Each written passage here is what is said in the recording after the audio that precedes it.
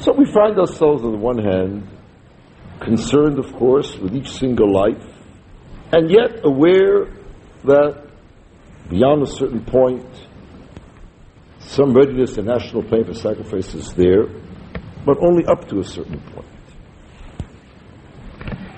Now that leaves us, of course, as I said before, with this terribly painful dilemma. We're on the one hand committed to Shlemut Haaretz as a value. We certainly educate and inculcate the value of readiness to sacrifice. On the other hand, can we as a community say that the importance of territorial integrity is such, given its historical significance, that regardless of how many rivers of blood flow, we must pursue that goal with absolute single-minded determination? I think where Chazal stood with regard to this, did they simply ignore the human element in favor of the territorial, or not? Medrash says, Goyim have entered your domain, have defiled your sanctuary. Medrash says, this is a song of praise, should be a lamentation. But Chazal say there's praise because the Beis Shem has vented his wrath, upon sticks and stones, upon buildings and land, rather than upon human life. And with regard to the specific issue of some degree of territorial compromise, there's a remarkable Gemara. The Gemara says that time of Bayis Rishon of Israel, there was greater Israel. Certain times of Shlomo Melech. Times of Bayis Sheni was constricted. And Chazal say that constricted not simply by necessity but by choice. There were many towns, Harbe Krochi, which had been conquered or settled by Oile Mitzrayim, first Commonwealth, Bayis Rishon, before Bayis Rishon, Yeshua, Oile Mitzrayim, and not by Oile Babel, not the time of the second temple. Why? Because these were left in order that they should not have Kedushas of Israel, so that poor people during years of Shemitah would have from where to draw sustenance. And for that, Chazal say, Harbe Krochi, many cities, Krochim are not simply villages or cities. Many cities were left unconquered, not invested in Kedushas of Israel. For that purpose, so if one is convinced of security grounds, turning certain Krochim save many lives, not just provide sustenance b'shvis, so that is to be read out of court. Now, of course, I know the contention is sometimes advanced, but there's all the difference in the world between not conquering and not being Mekadosh to begin with, and returning once you have it. Is anyone willing to sacrifice the life of his son or his daughter for that distinction? And the base of that distinction? Maybe it has some merit, but decisive weight? Certainly not. I say again, this quantification is frightening. We ask ourselves, with regard to one factor, which unfortunately is still within the overall ambience of the current process in Eretz Israel, what level of terror is quote-unquote acceptable? In one sense, of course, the answer is zero. A couple of weeks ago, I attended the Levaya of Rami Walami, a friend of my son's, who was a rabbi in neighboring Yishuv in Otniel. Shoyt B'Shamayim, terrible tragedy. In one such case, certainly tragic. We have to strive to reach zero. But in another sense, if one arrives at the conclusion that zero you're not going to reach, one then a priori obviate the process entirely because of that. And we are left then, as I said before, the choice, if you will, between agonies. If we were fully satisfied with any of the options on the table, life would be much simpler. Inasmuch as one cannot be satisfied, A, because of certain uncertainties as pure security grounds, but secondly, because of the nagging thought that maybe after all you could hold out to everything that you have without returning anything. That nagging thought gnaws, perturbs, agonizes. Gemara says in Brachos that time of Rabbi Yochanan Zakkai's death, just prior to his death, Talmidim entered to talk to him. As soon as they saw him, Shechol Rabbi Yochanan Zakkai rich Talmidim levakre, Kevin Sheroi Samischi Livkas, began to cry when he saw him. Amru le Talmido, students asked him, Ner Yisrael Amru de Yemini Pati Shechozot B'mata Beiche, you Rabbi Yochanan, the pillar of strength, why are you crying?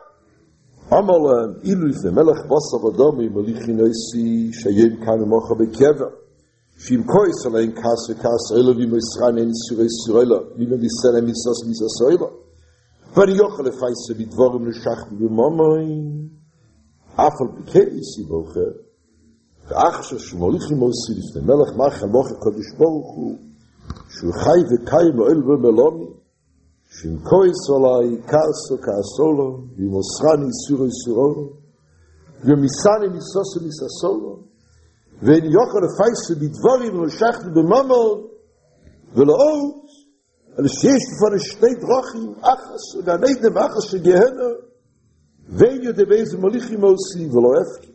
This is where I've been bought for an ordinary king, flesh and blood. His authority upon me is limited, his capacity to punish me is temporal and confined. Wouldn't I cry?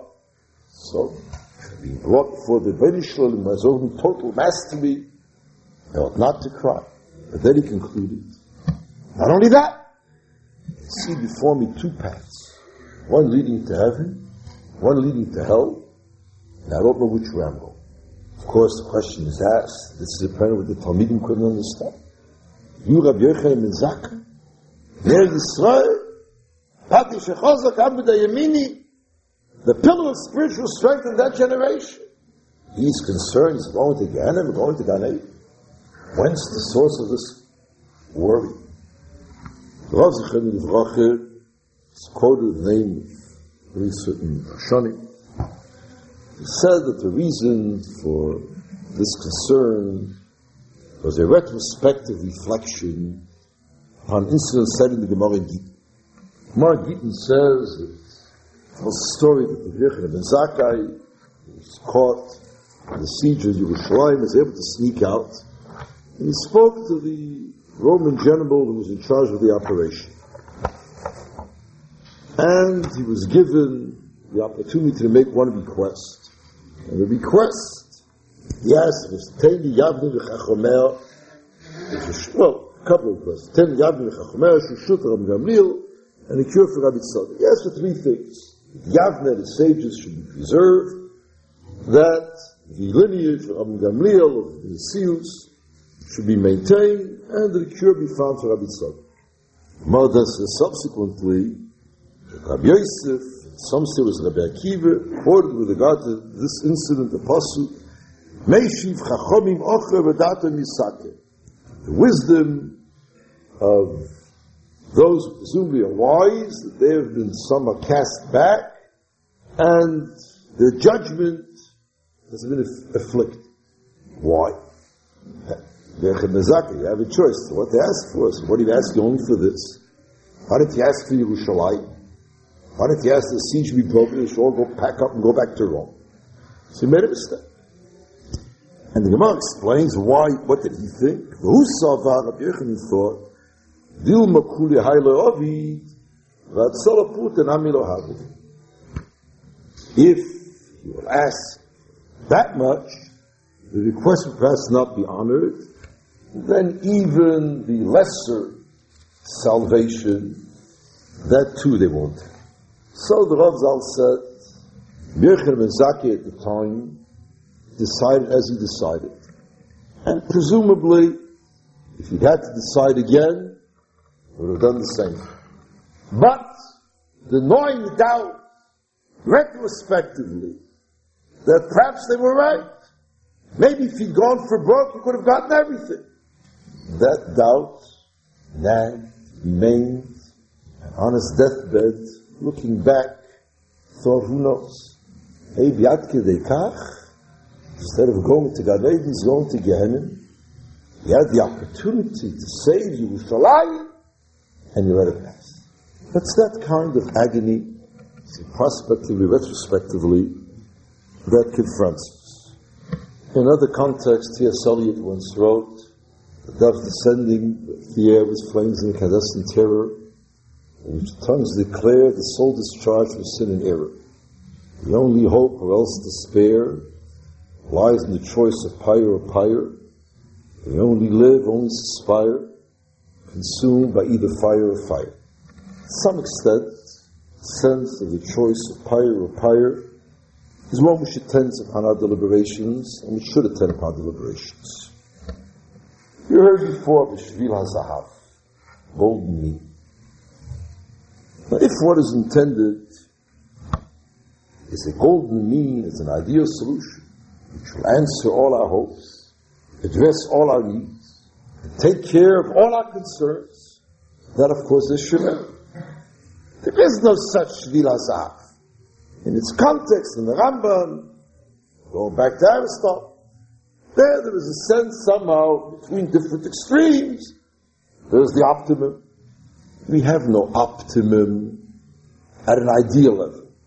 From the point of view of a committed halachic Jew, and if one reads the map, geopolitically speaking, as one which does afford the opportunity for territorial compromise, which will last, then we're giving up something here, giving up something there. We cannot have an optimal, ideal solution in that sense. But of course, there can be some sense, Shvil HaZahav, very least, as to how the debate is conducted and how it's perceived, regarding the mode and the spirit of discussion and the depth with which it is approached. A median path, if you will, which can morally, and not only morally, but also in terms of our needs, viewed as being the ideal which we need at present, something between complacent apathy on the one hand, and the readiness to accept what is being proposed as being absolutely what we want, what we need, and between knee-jerk bellicosity on the other. Between single-minded affirmation and single-minded rejection. Between belligerence and indifference.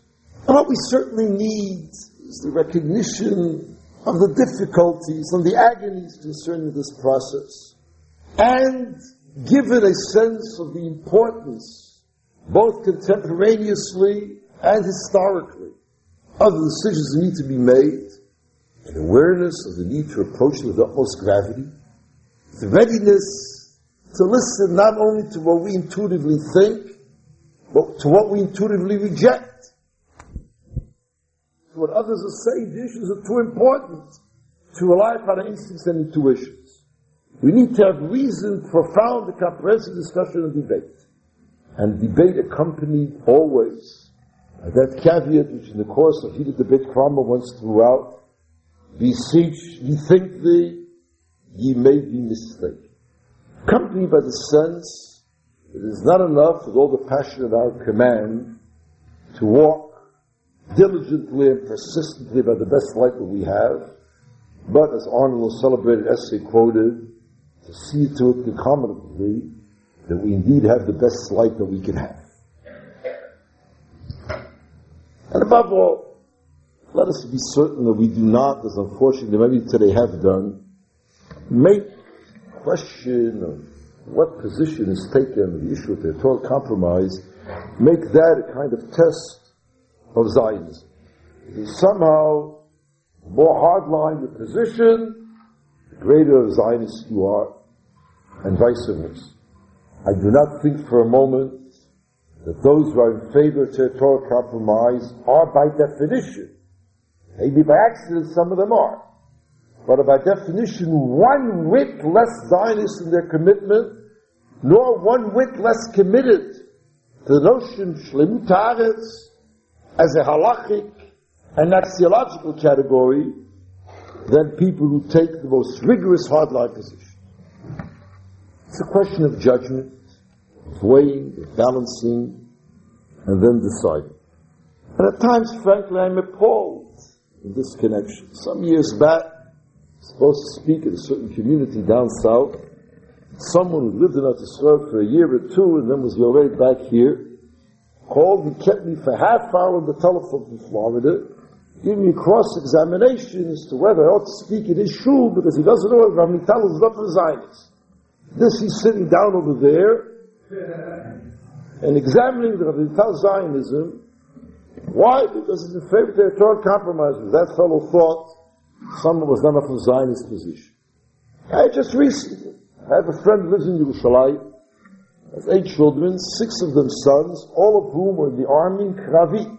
One of whom is a Rosh Yeshiva, an officer in the tank corps, another of whom is a Machat, the brigade commander, the other 4 have been through either the tank corps, the infantry. A man himself who's been in several wars. His father was 80 years old, used to walk around with his uniform for the Haganah. This fellow himself, number 3 civil defense commander in Yerushalayim. He had a girl visiting from Connecticut for a couple of months going to school, so she chastised him, why doesn't he have in his car, where's the Tzionut? This is not the litmus test for Tzionut. Let us debate, let us discuss, but not at that level, not at that basis. Reb Chaim said, he was once asked, he was known as being very lenient with regard to the question of being Yom Kippur. Someone asked him, look, such a makel with regard to Yom Kippur? And he said, no, I'm just a big machmer with regard to Pikuach Nefesh. And those who are in favor of some form of territorial compromise are not chas v'cholila. Ought not, many are not, being the nature of mekilim with regard to Shlemut Haaretz, with regard to commitment to Eretz Yisrael, loyalty to it, chas v'sholem. But many of them are machmirim with regard to Pikuach Nefesh, and they're reading both of the immediate situation and particularly of the longer term possible dangers, because the peace process primarily was initiated not in order to deal with the present problems, terror and so on, tragic as those of course are, but to avert chas v'cholila future war. And the concern for that may at the level of ultimate decision be viewed as outweighing the commitment to Shlemut Haaretz, not chas v'cholila out of insensitivity to that as a value, but out of an awareness it's the choice of pyre or pyre, it's the choice between conflicting, divergent, agonizing positions. We need to enter into serious, committed debate, in part because that kind of debate is a value in its own right. There's also the B'Shama B'Yisrael, but Talmidei B'Yisrael, the Halakha B'Yisrael, because they dealt with each other, even in debating serious issues, with respect, and that is inherently a value educationally, religiously, halachically. But beyond that, of course, the need for approaching the issues with a readiness to listen, really listen, not just to hear, but really listen. That derives from the gravity of the issues, and that is a litmus test of our responsibility to Eretz Yisrael, to Reb Yisrael, and to Klal Yisrael. We know how serious the matter is, then we will not forego any opportunity to lend an ear, to lend a heart, to weigh, perhaps then to decide against. But decide against after we had given a genuine hearing and a genuine error. It is my sense that to some extent in Eretz Yisrael, and to some extent here, that kind of hearing and hearing, that readiness to listen, even I say again, one subsequently rejects what one has heard, that is lacking. And I speak now particularly of our own people within the Dati Leumi community. There is, as you well know, a prevalent view within that community, which by and large is one of opposition to the peace process. And that in and of itself is something which one can understand, appreciate, but what one does not appreciate and finds it difficult, morally speaking and halachically speaking, to understand, is the fact that one senses a climate within which, particularly with respect to young people, the readiness, the sense of responsibility to hear before making a decision, before taking this, that does not exist at the level given on the one hand a mature, responsible awareness of the significance of choice, on the other hand a sense of the gravity of the issues. But where those two factors come in, I think one would have liked to see, one would have expected to see, a climate more ready, more open, full, serious, responsible discussion of the issues. My remarks here this morning are presented with a hope, to some extent, that will contribute to developing that kind of a climate so that we can continue to deal with the issues out of commitment, out of awareness, out of the knowledge that indeed these are weighty matters, and precisely for that reason need to be approached in the proper way to speak.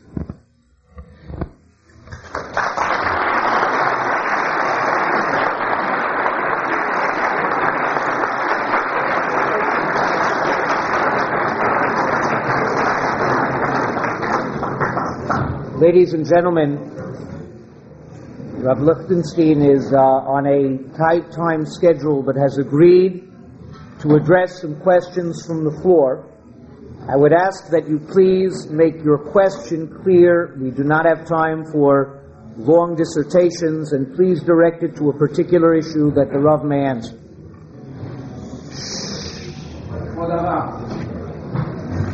Why don't you a little enlighten our anguish because of the question? You do the precedent in the Bible, which I think is quite important for us to make our life much more easier. There was a king who was also the madriga of a prophet. And he gave us 40 years of peace with all the countries around. That king, Shlomo HaMelech, it says in Perek Tes in Lochem Aleph, Vayiten Shlomo Dechir HaMelech Tzor Esrim Ir Be'eretz HaGalim. And we had 40 years of peace. Who else in the world had it besides Am Yisrael? By Shem HaMelech, 40 years of peace, neighbors around us. Chazal never raised an eyebrow. Why did he give away 40 years, 20 cities in Galilee to a neighbor, a pagan neighbor in Syria and Lebanon? Chazal criticized in the Bible too, Shem HaMelech, for the women he married, for other acts, but none of these. Why not to use these precedents to make our life so much more easier? They will also have 40 years of peace like Shlomo HaMelech had. Take a couple of questions together. You want to address each one? We'll take a few questions in order to, and the Rav will take down the issues. Yes.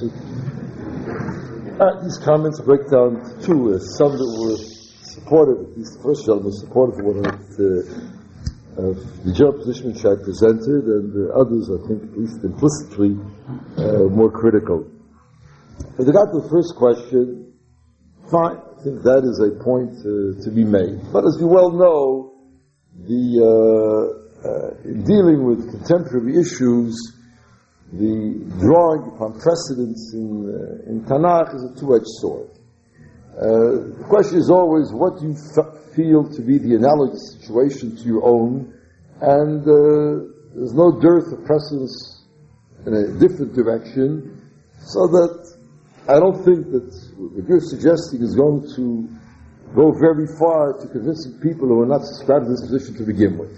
But for those people, certainly it's a point which is well taken. The question was asked, if one pushes the notion of the Pikuach Nefesh to the very end, does that in effect negate the possibility of the existence of the state altogether? I mentioned that in passing, and if one takes Chaim's argument, that is precisely where you end up. I did not, for myself, accept that position completely. My own thinking is that there's, in this respect, a very major difference between two situations. The difference between being homeless and having a home is not the same as the difference between having a 3-room apartment or a 4-room apartment. The question of maintaining a national home, a viable national home, and a defensible national home, is quite different than the size of the home. Now, of course, we would like the home to be complete, including the garage, including the yard, including everything. Certainly, that's a value to us. But the extent to which we can expect to make sacrifices, to invoke sacrifices, is, I think, quite different if you're talking about size or the very existence of the home or of the country. And this is for two reasons.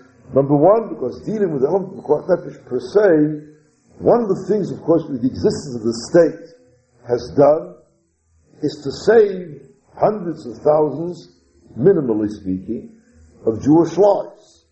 So even if you only are dealing with the calculus of the Pikuach Nefesh per se, the existence of the state is a major factor in a way that the size of the state need not be a factor.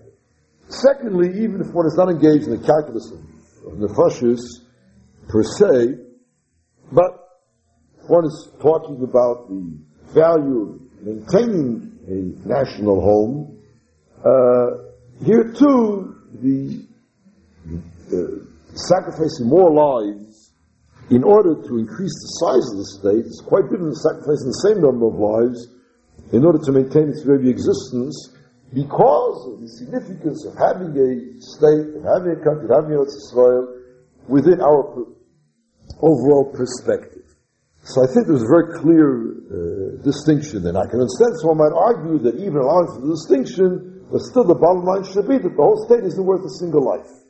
That is a tenable argument, but that really brings me back to Sefer HaChinuch, and I think that historically and halachic that on the whole has not been accepted. The notion that there are certain ultimate national goals, for the sake of which some degree of sacrifice, even the sacrifice of life, is expected, I think that has fairly deep roots in Tanakh, in Chazal, and but that is very much to be distinguished from the question of the size of the country. The other questions had to do more with certain specific aspects of the agreement and some of the factors attendant upon it. Those factors, I would just say, as one general response, of course need to be weighed, and be weighed very seriously. Obviously, whether you're dealing with the Hamas or dealing with more moderate elements makes a great deal of difference. Obviously, one's reading of what Islamic religious or political theory may be towards the occupation, from their point of view, parts of Eretz Yisrael by us, of course that's a critical factor. You're dealing with them, and what is going to motivate them and how they're going to respond, of course, that's something you have to bear in mind. I lack, as you indicated, the expertise to make that judgment. People whom I read speak on both sides of it. But actually, I think there are three views of the Ganta. Some who say, don't worry, because they've got their own kachnikim, but don't worry about those.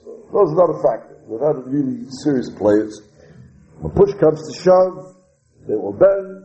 Others, the other extremes say, you don't know who you're dealing with.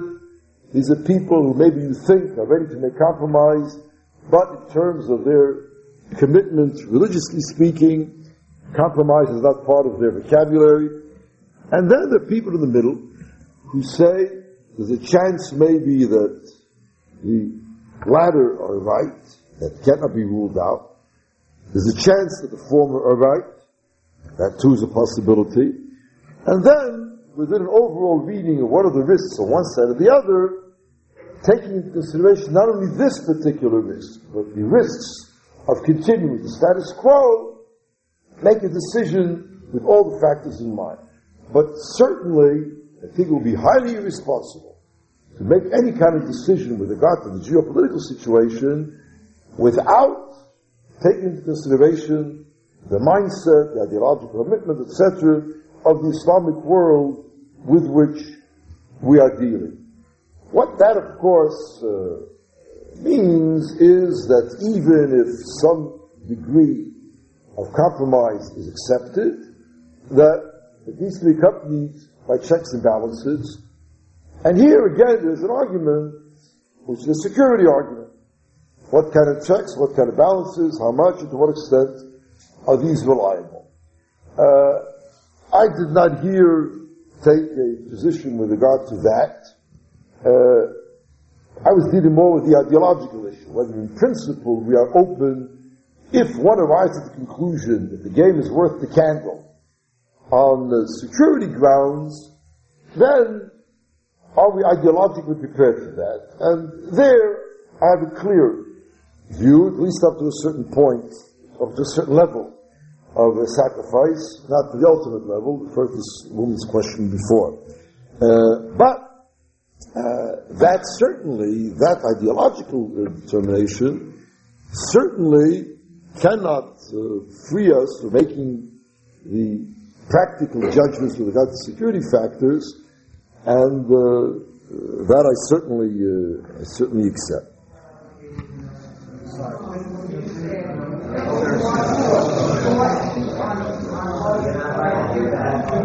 Sir, I literally don't hear you. I just didn't hear what you said, Alan. You said you read someone from the different sides. You mean religiously they are free to compromise, or politically they are compromise? There are different readings as to what the future holds in store over there in the Islamic world. I take all of these readings not with one, but with many grains of salt. Because after all, no one 20 years ago foresaw, even people, the so-called experts, foresaw the rise of Islamic fundamentalism as we have it today. So their projections, what will be 20 years from now, I also take with a grain of salt. The point is, though, that having taken them with many grains of salt, how do I weigh what kind of checks and balances do I build into the system because of all of these reservations? And how do I view this model as opposed to another model? That is the model of some compromise with reservations and checks and balances, as opposed to continuing the present situation. Which holds the greater risks? Which holds the greater promise? The question that was very similar is to the possibility of violations. Of course that possibility exists. And it will be foolhardy for anybody involved in planning the government's side to dismiss those. Are you asking me specifically what kind of responses or what kind of options is the government holding, or those who favor the process, what are they holding in case there should be violations? Obviously, it depends on what the degree of the violation is and what kind of response that would then elicit. But in principle, no one, even the people who are far more radical in their advocacy than I am, no one is going to this blind. No one thinks that you're dealing here with Tzaddikim and Yisrael, all of whom can be trusted at their word. That would be the height of your responsibility. I'll take one more question. all right. Two more questions. Yes. Secular security questions anybody has, I think, never Well, with regard to this, as I said, the first point that you made, this is the position which very vigorously, very vehemently, the Rav Zechariah Nebuchadnezzar took right after the 6-Day War. He spoke ourselves between that in 1967. He said, this is an issue, he said, Koach Nefesh, etc. The readiness to return territory, etc. He knows all the targets, but human life needs to receive priority. And he then went on to say that these questions should be addressed to people who are experts in security, generals, political figures, diplomats, etc., etc. I would qualify that, however.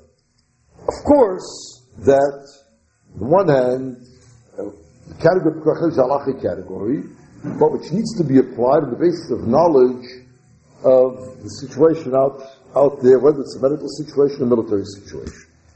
However, inasmuch as here, coming back to the point that I mentioned about the quantitative factor, you are dealing with what is perhaps not strictly speaking a halachic decision where you just have to invoke a certain category to a certain situation, but are very much dealing with a moral and spiritual decision.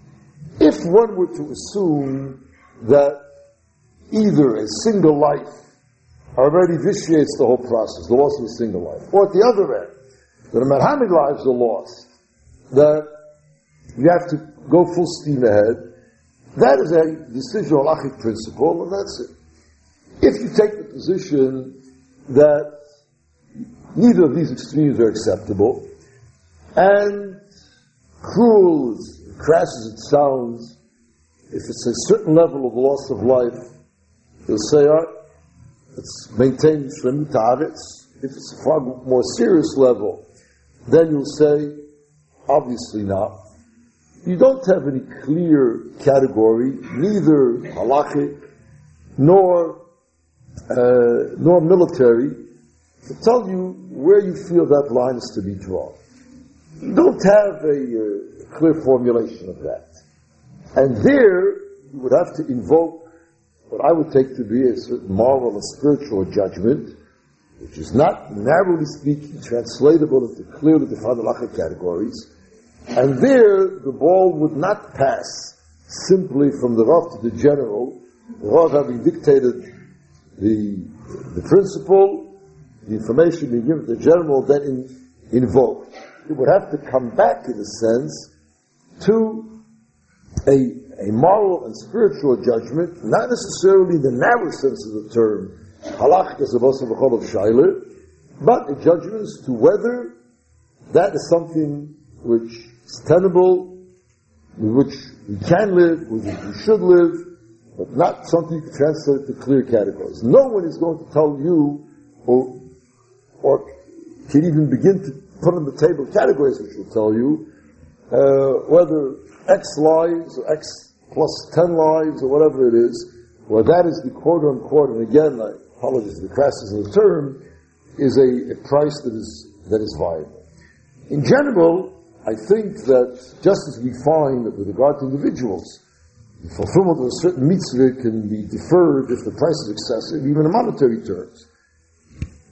Presumably, at a national plane, that's also true. Beyond a certain price, the community or Israel should not pay price for Yishuv Haaretz. Where that price lies, has to be defined. I don't think there are clear categories for that.